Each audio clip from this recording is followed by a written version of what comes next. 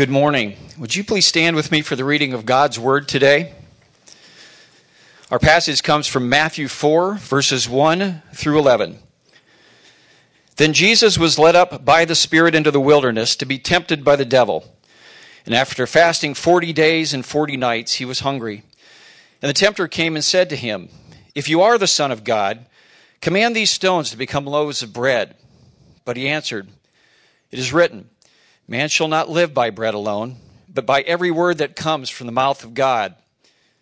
Then the devil took him to the holy city and set him on a pinnacle of the temple and said to him, "If you are the Son of God, throw yourself down, for it is written, he will command his angels concerning you, and on their hands they will bear you up, lest you strike your foot against the stone." And Jesus said to him, "Again it is written, you shall not put the Lord your God to the test." Again the devil took him to a very high mountain and showed him all the kingdoms of the world and their glory. And he said to him, "All these things I will give to you, if you will fall down and worship me." Then Jesus said to him, "Begone, Satan, for it is written, you shall worship the Lord your God, and him only shall you serve." Then the devil left him, and behold, angels came and were ministering to him. This is the word of the Lord. You may be seated. Good morning, Grace. My name is Josh Habman. I am the executive pastor here. And if you were here last week, you heard Brooks speak and you heard him say, "My back is in pain." Well, his back is still in pain, and it is in fact worse than last week. He is waiting on an MRI, hopefully this next week. And so I thought it would be appropriate, in fact, maybe even necessary for us to spend some time praying for him as we start this morning. So I'm going to encourage you to, with your family or by yourself or just with some folks around you, let's spend a minute praying for Brooks, and then we'll get started this morning. And I'll close here in a second. Go ahead and pray.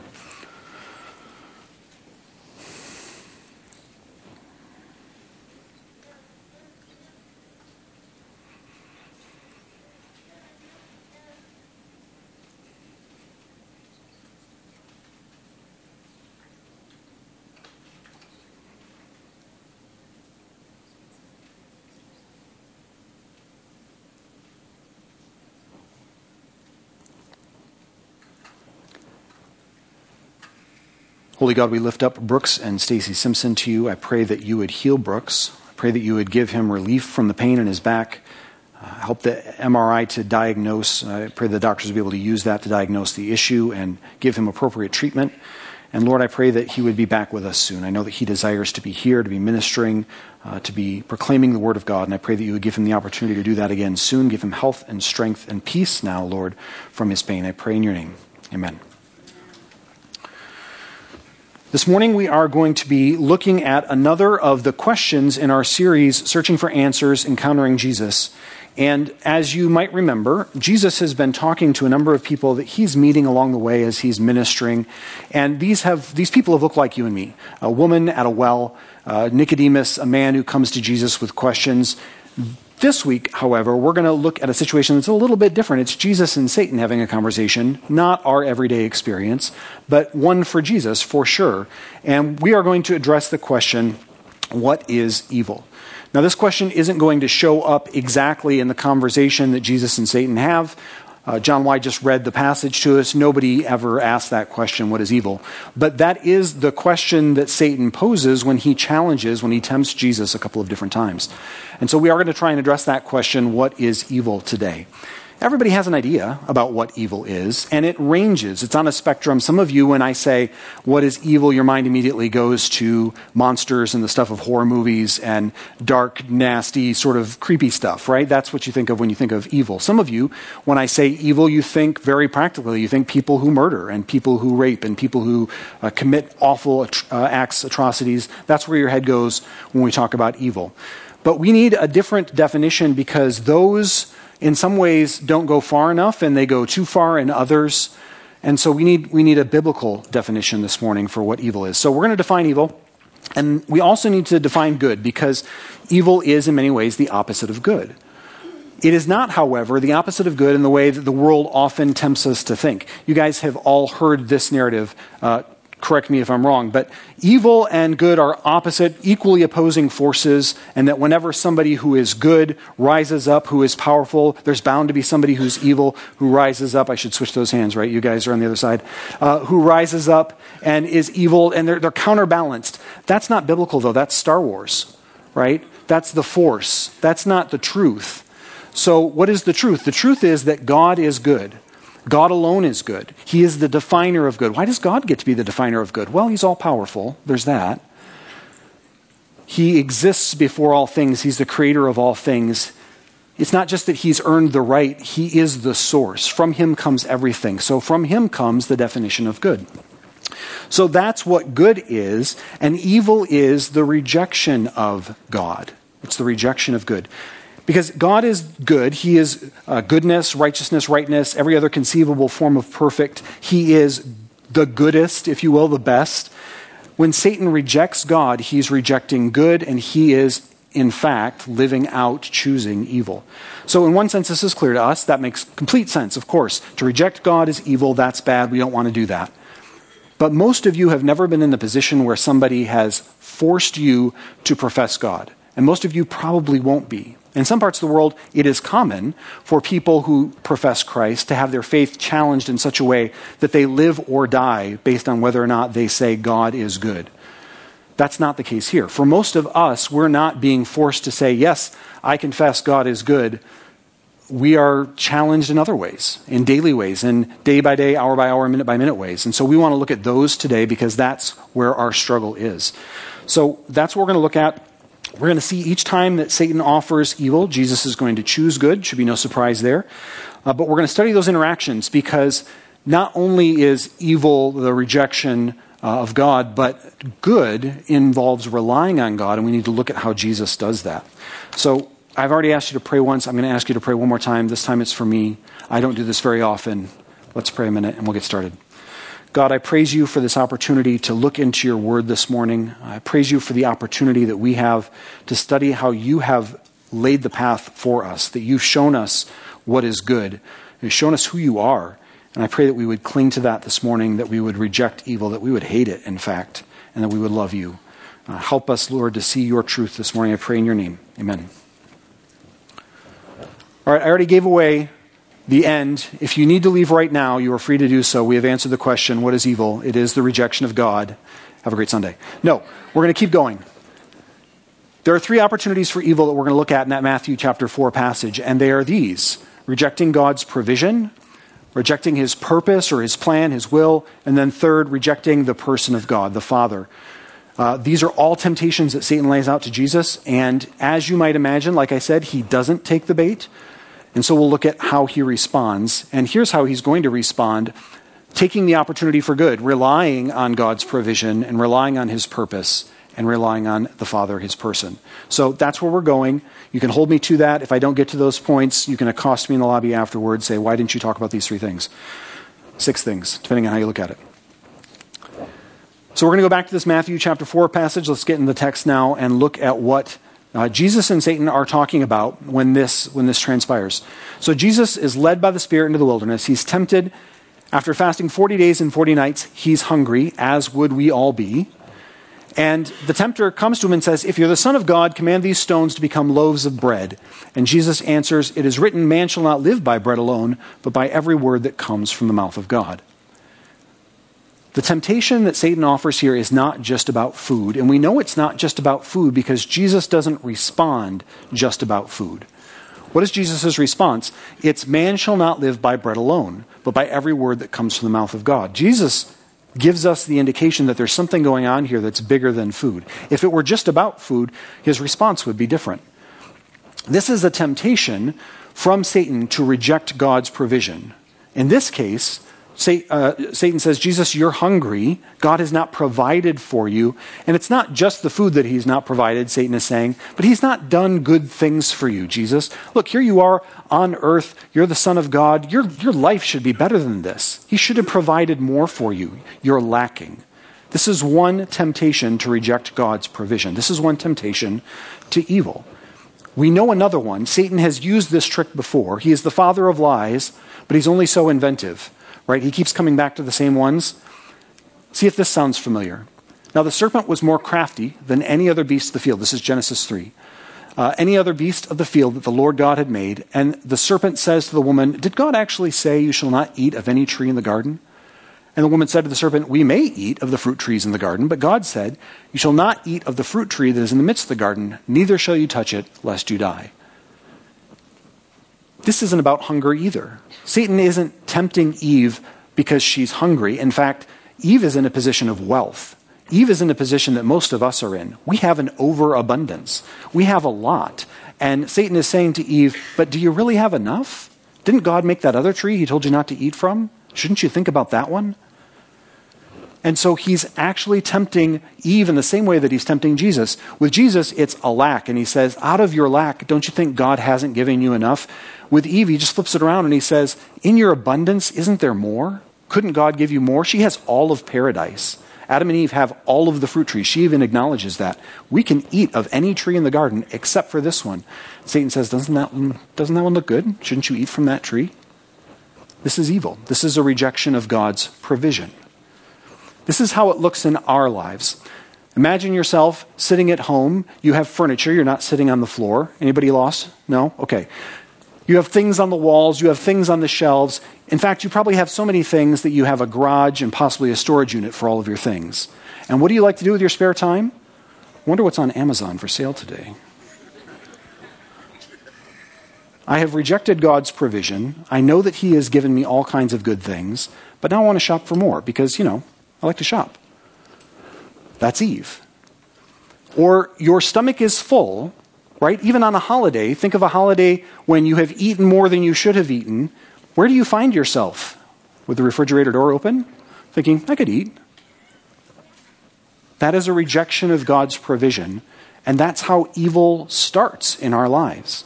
It doesn't start with somebody walking up to you, knocking on your door, or walking up to you on the street and saying, do you reject God? It starts with the temptation to say, God has not given me enough. Or, God has given me a lot, but it's not the thing I want. It's not the stuff I want. And so evil, which according to the biblical definition is spoiling, is breaking down, is unmaking, evil begins to wreak havoc in our lives in this way. Here's where it goes. The next temptation, the devil takes Jesus to the pinnacle of the temple, and he says to him, if you're the Son of God, throw yourself down, for it's written, he will command his angels concerning you. And on their hands they will bear you up, lest you strike your foot against a stone. And Jesus says, again it's written, you shall not put the Lord your God to the test. What's the test? What is Jesus being tempted to do here? The purpose that God has for Jesus is that he suffer and die. That's the purpose that God has for Jesus. The purpose that Satan is suggesting is, Jesus, you don't need to suffer and die. Why don't we do this? Why don't we throw you off the pinnacle of the temple, which is in a busy part of town. People are going to notice if there's a body falling off the temple. And you know what else they'll notice? They'll notice that there's a bunch of angels that come and surround you and sort of float you down, right? You guys know the sort of vision of the angel choir and light from heaven and all these like big giant angels flapping and sort of descending with Jesus. Like that's sort of what Satan is proposing here.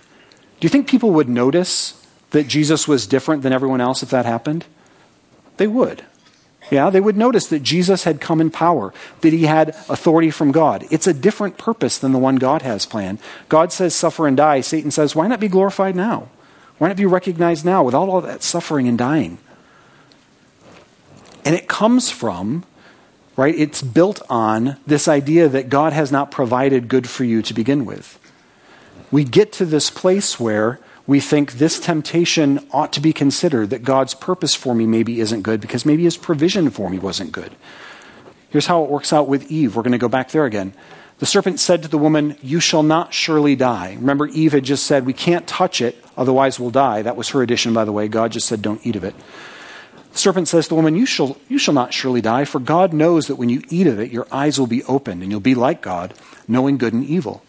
And so when the woman saw the tree was good for food and that it was a delight to the eyes and the tree was to be desired to make one wise, we know what comes next. We'll get there in a second. But she considered it. She considered that the purpose that she might have for herself could be better than God's.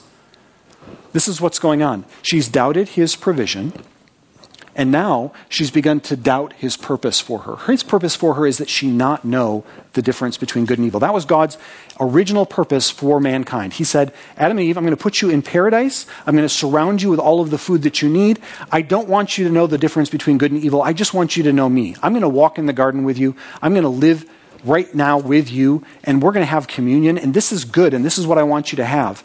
And she is being tempted to reject that for her own purpose. And Satan, he lies to her. Straight up, he says, you won't die, which she will. Not in that moment, but she will now die because she's eaten of the fruit. And this purpose will, in fact, open her eyes. She will kind of be like God in that she'll know the difference between good and evil, but she's going to know it experientially. She's going to die, and she's going to know evil firsthand because it's going to unmake her. So this is the temptation. Again, this doesn't look like that in our life. Most of you, I don't think anybody's had Satan show up offering anything, right? We can talk later if you have. But most of you have had this temptation build in your life where you start to question whether or not God has given you good things. Has he given me enough money? Has he given me the spouse that I want? Has he given me a spouse at all? Has he given me children? Has he given me the right children? I got the right children, by the way. You doubt that, and then you start to doubt the purpose that God has for you. He didn't give me the money I want, didn't give me the spouse, didn't give me a good practice last week, didn't give me a win last week, and now I don't know that the purpose he has for me is good. I better choose my own. And this gets all out of whack in our minds. We start to love things, right? We start to love resources. When we think that God is not giving us good resources, we start to hold on to them, and we start to build our purposes around them. The Bible very clearly says that the love of money is the root of all evil. And it very clearly says that you can't serve both God and money. Jesus says that, in fact, directly. But our whole heart and life gets built around money. It gets out of whack. Our purposes are broken down. God's purposes are broken down, and our purposes are evil. And that's what we choose for ourselves. And it comes in very small and sort of insidious ways that you would not expect. I'm going to give you an example. This is the thing that will be remembered from this sermon. I can guarantee it. I know it, in fact, because I used this example last sermon, and already people are accosting my wife. Already they're talking to her, and they're saying, are you awful people? I like dogs. I promise, I like dogs. But our society has begun to value puppies over people. Pets over people. It's true. Maybe it's true with some of you. Tell me if this sounds familiar. A man and a woman, couple get together, and they get married, and they're joyous, and they decide to settle down and have a pet. Sound about right? Yeah, that's what's going on, right? That's what happened with my wife and I. We got a dog. It was great. We liked the dog. We walked the dog. We had a lot of fun together with the dog. And then we had son number 1, and then we had son number 2. And we happened to be living in a small space. We happened to be working full-time at a boarding school where there were lots of other kids around. And it was a bad environment for us to have a dog. And so we looked hard for somebody to give the dog to, and nobody wanted to take the dog. And so here's the evil part. Here's why you're going to hate me. We put the dog in a shelter. Because we prioritized our family over the dog. And in this culture, in this society, that's awful. That's evil. That's a purpose that's bad, that we made that choice to prioritize our children. There's greater moral clarity in this culture about how that was bad than that prioritizing your children is good. You're going to remember, aren't you? You think I hate dogs, don't you? It's not true. But that's how this happens. That's how evil unmakes, how it corrupts, how it spoils. It's not somebody knocking down your door, necessarily. It could be. It's not somebody knocking down your door and saying, do you believe in Jesus? It's somebody saying, you should just not do that whole family thing. Get a pet instead. I am not saying, don't hear me say, that if you don't have a family and you have a pet, you're evil. Just put that over the side. Where does it go? It goes to rejecting God himself. So if we start with questioning God's provision for us, we say, God, you haven't given me good things. And we start to then question God's purpose in our lives. God, it's not heading where I think it should go. I think I know better. It will end up at questioning God himself. Here's where Satan sort of drives it home. He says, fine, Jesus, you aren't taking the bait, but I'm going to try and sell this line to you anyway. God hasn't given you good things. He doesn't have a good purpose for you. If you just worship me, Satan says, I'll give you everything that God says he's going to give you, which is a lie, which is evil. And yet, that is what Satan leads Christ to do, and that is where we are led as well. It's where Eve is led. Eve sees that the food is good. Here's a provision that's good. God didn't give it to me, but I've named it good for myself. It's a delight to the eyes. It's to be desired to make one wise. Now she wants a purpose for herself that God has not given her. And then she eats of it, and her eyes are opened. Immediately she knows that she has tried to place herself up next to God, and she feels shame. That's why she knows she's naked and she sews fig leaves, she and Adam together, right, to make themselves loincloths, because they are ashamed of their sin. They know that they've tried to elevate themselves. Here's what's happened. Evil has taken root, it's taken hold, and now it's corrupting completely, and now you're rejecting God. What did I say that evil was? It's the rejection of God, and this is what's happening. And this is how it builds. And this is how sin works its way into our life, and evil corrupts, and evil destroys, and evil spoils. So let's go back through this one more time before we start talking about what Jesus does. If evil is the rejection of God, when Jesus encounters evil, what does he do? How does he respond? He's going to rely on the Father. Jesus is going to say, I don't reject the provision you've given me. I accept the provision you give me. I don't reject the purpose you have for me. I'm going to rely on that purpose. I don't reject you, Heavenly Father. I'm going to rely on you, Heavenly Father. Let's go back to his answer in Matthew chapter 4 and the first few verses there. In verse 4, Jesus answers Satan, "It is written, man shall not live by bread alone, but by every word that comes from the mouth of God." Remember I said to you, it's not just about hunger. Yes, Jesus is hungry. Yes, he wants food. Remember when John read this passage, it ends with the angels ministering to him. We think they probably gave him food, right? They're meeting his needs. So yes, he's hungry. It's not just about hunger.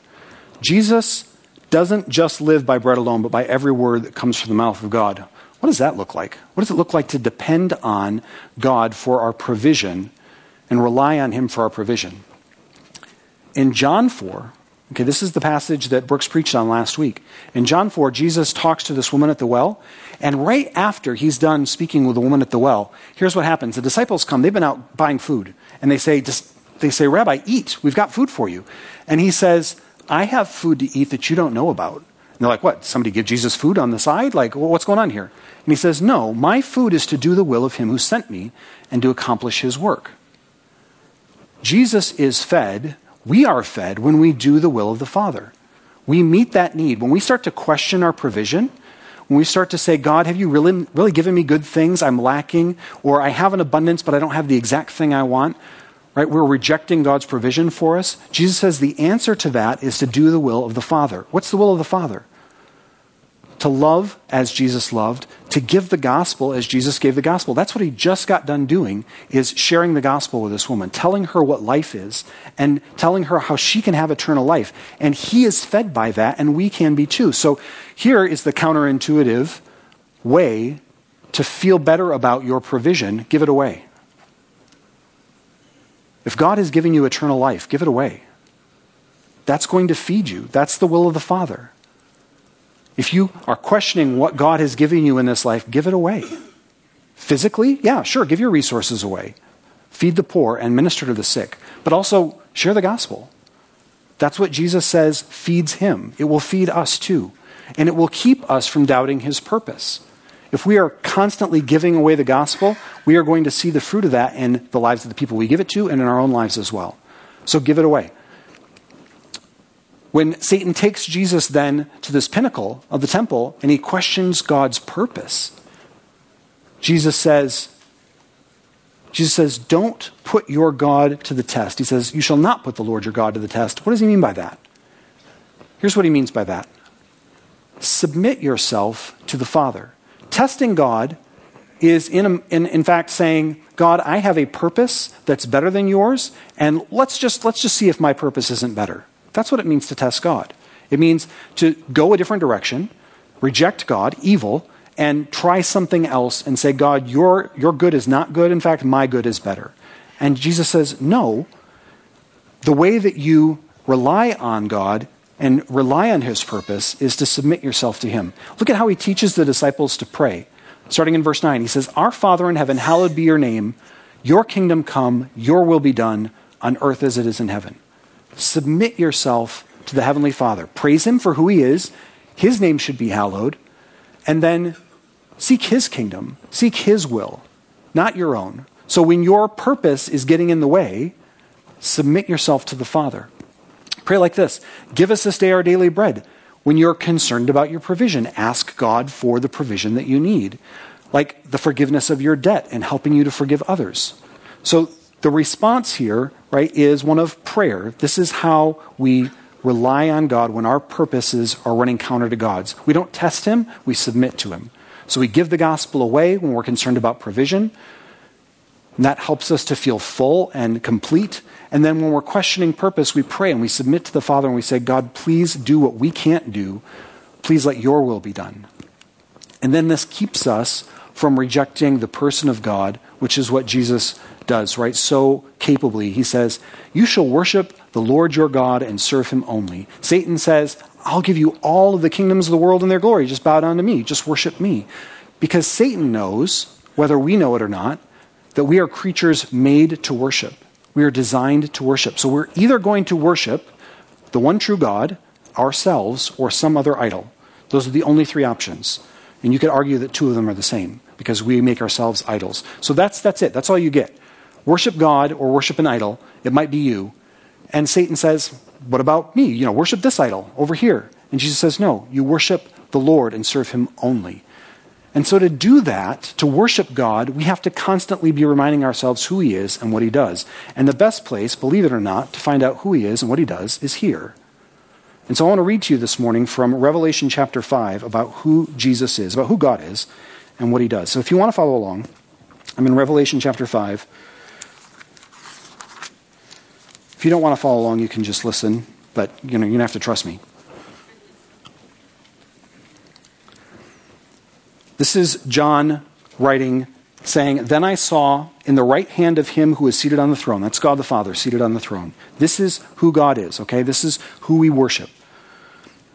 Then I saw on the right hand of him who is seated on the throne a scroll written within and on the back and sealed with 7 seals. And I saw a strong angel proclaiming with a loud voice, "Who is worthy to open the scroll and break its seals?" And no one in heaven and on earth or under the earth was able to open the scroll or to look into it. There's no other God besides our God.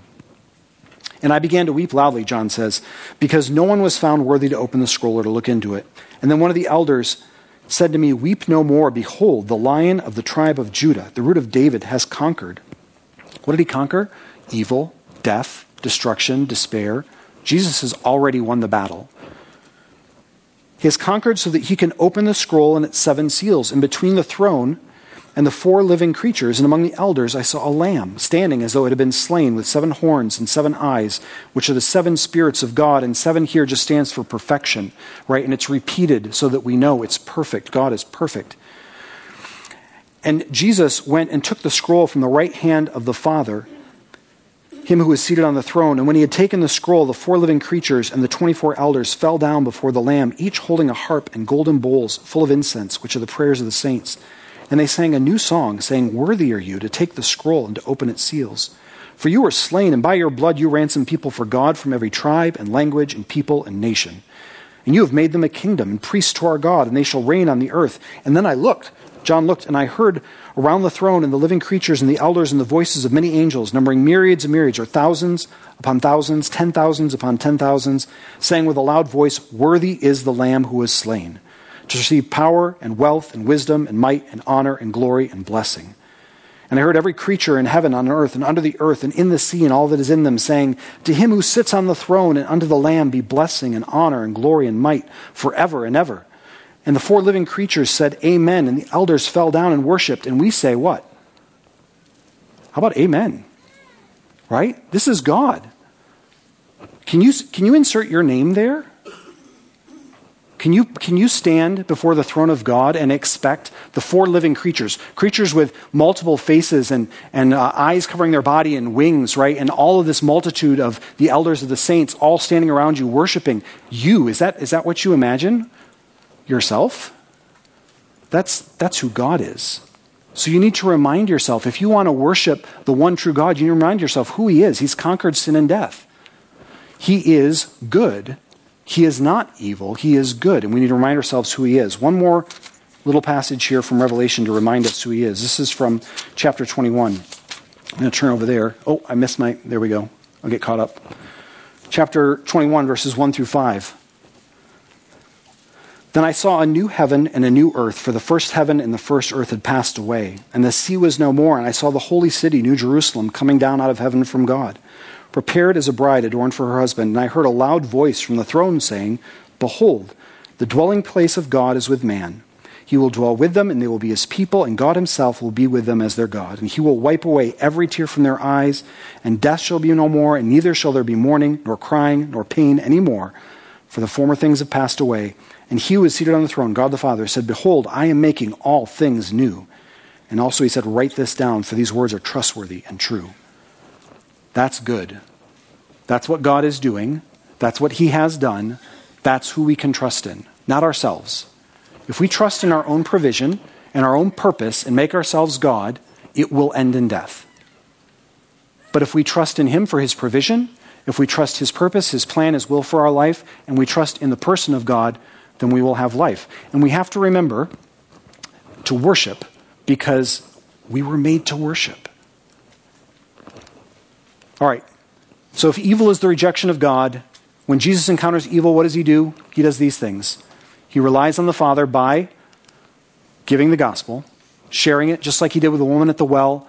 He's tempted to doubt God's provision, and he says, no, it's not just food that we eat, it's not bread, but doing the will of the Father, right? Every word that comes from the mouth of God, that's what sustains us. And Jesus says to give the gospel. He says, pray that his will be done.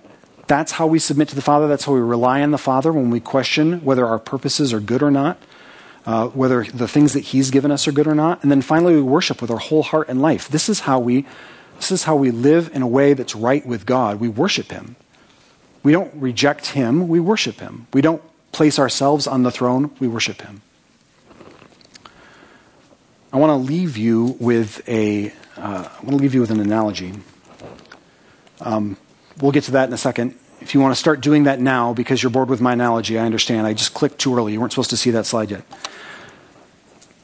Think about this.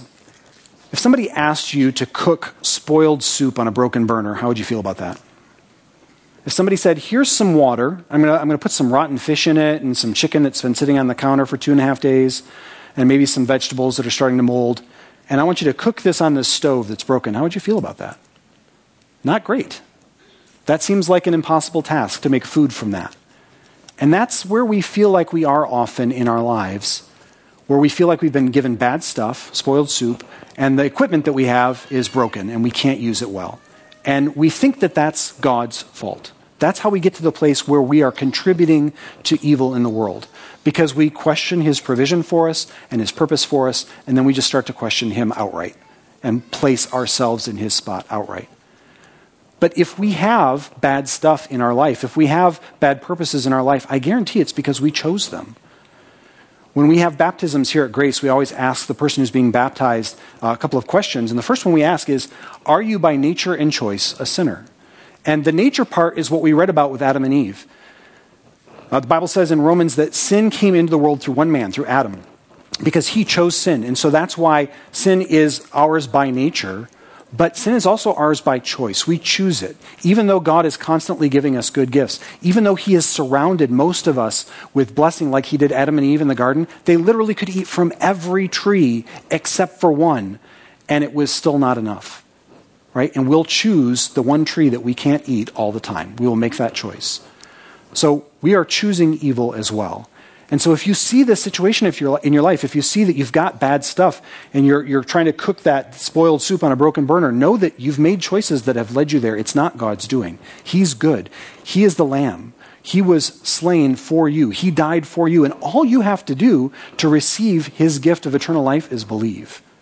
No work required. He does all the work. He conquers evil.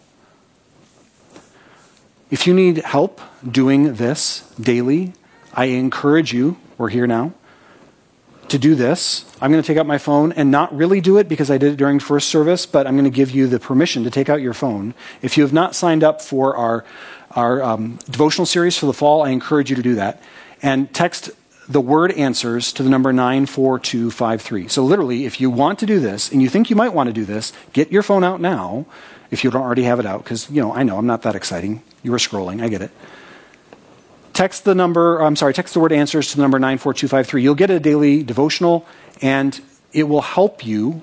It'll help you to focus on what God has provided, what his purposes are, and who he is, so that you can keep from evil, because we want you to keep from evil. We don't want you to feel like you are constantly tempted. God has given us this body so that we can be mutually encouraging to one another. This is one way that we can encourage you, but we also want you to be in community. We also want you to keep coming here, keep worshiping here, to do it in your homes, to do it in your everyday lives. We want you to do this because this is what God's plan is for you, and it's good. Evil is corrupting. Evil is breaking down. Evil is unmaking, but this is good. And we want this for you. I'm going to give you one more, hopefully, word of encouragement, and it is from Romans. It's from Paul.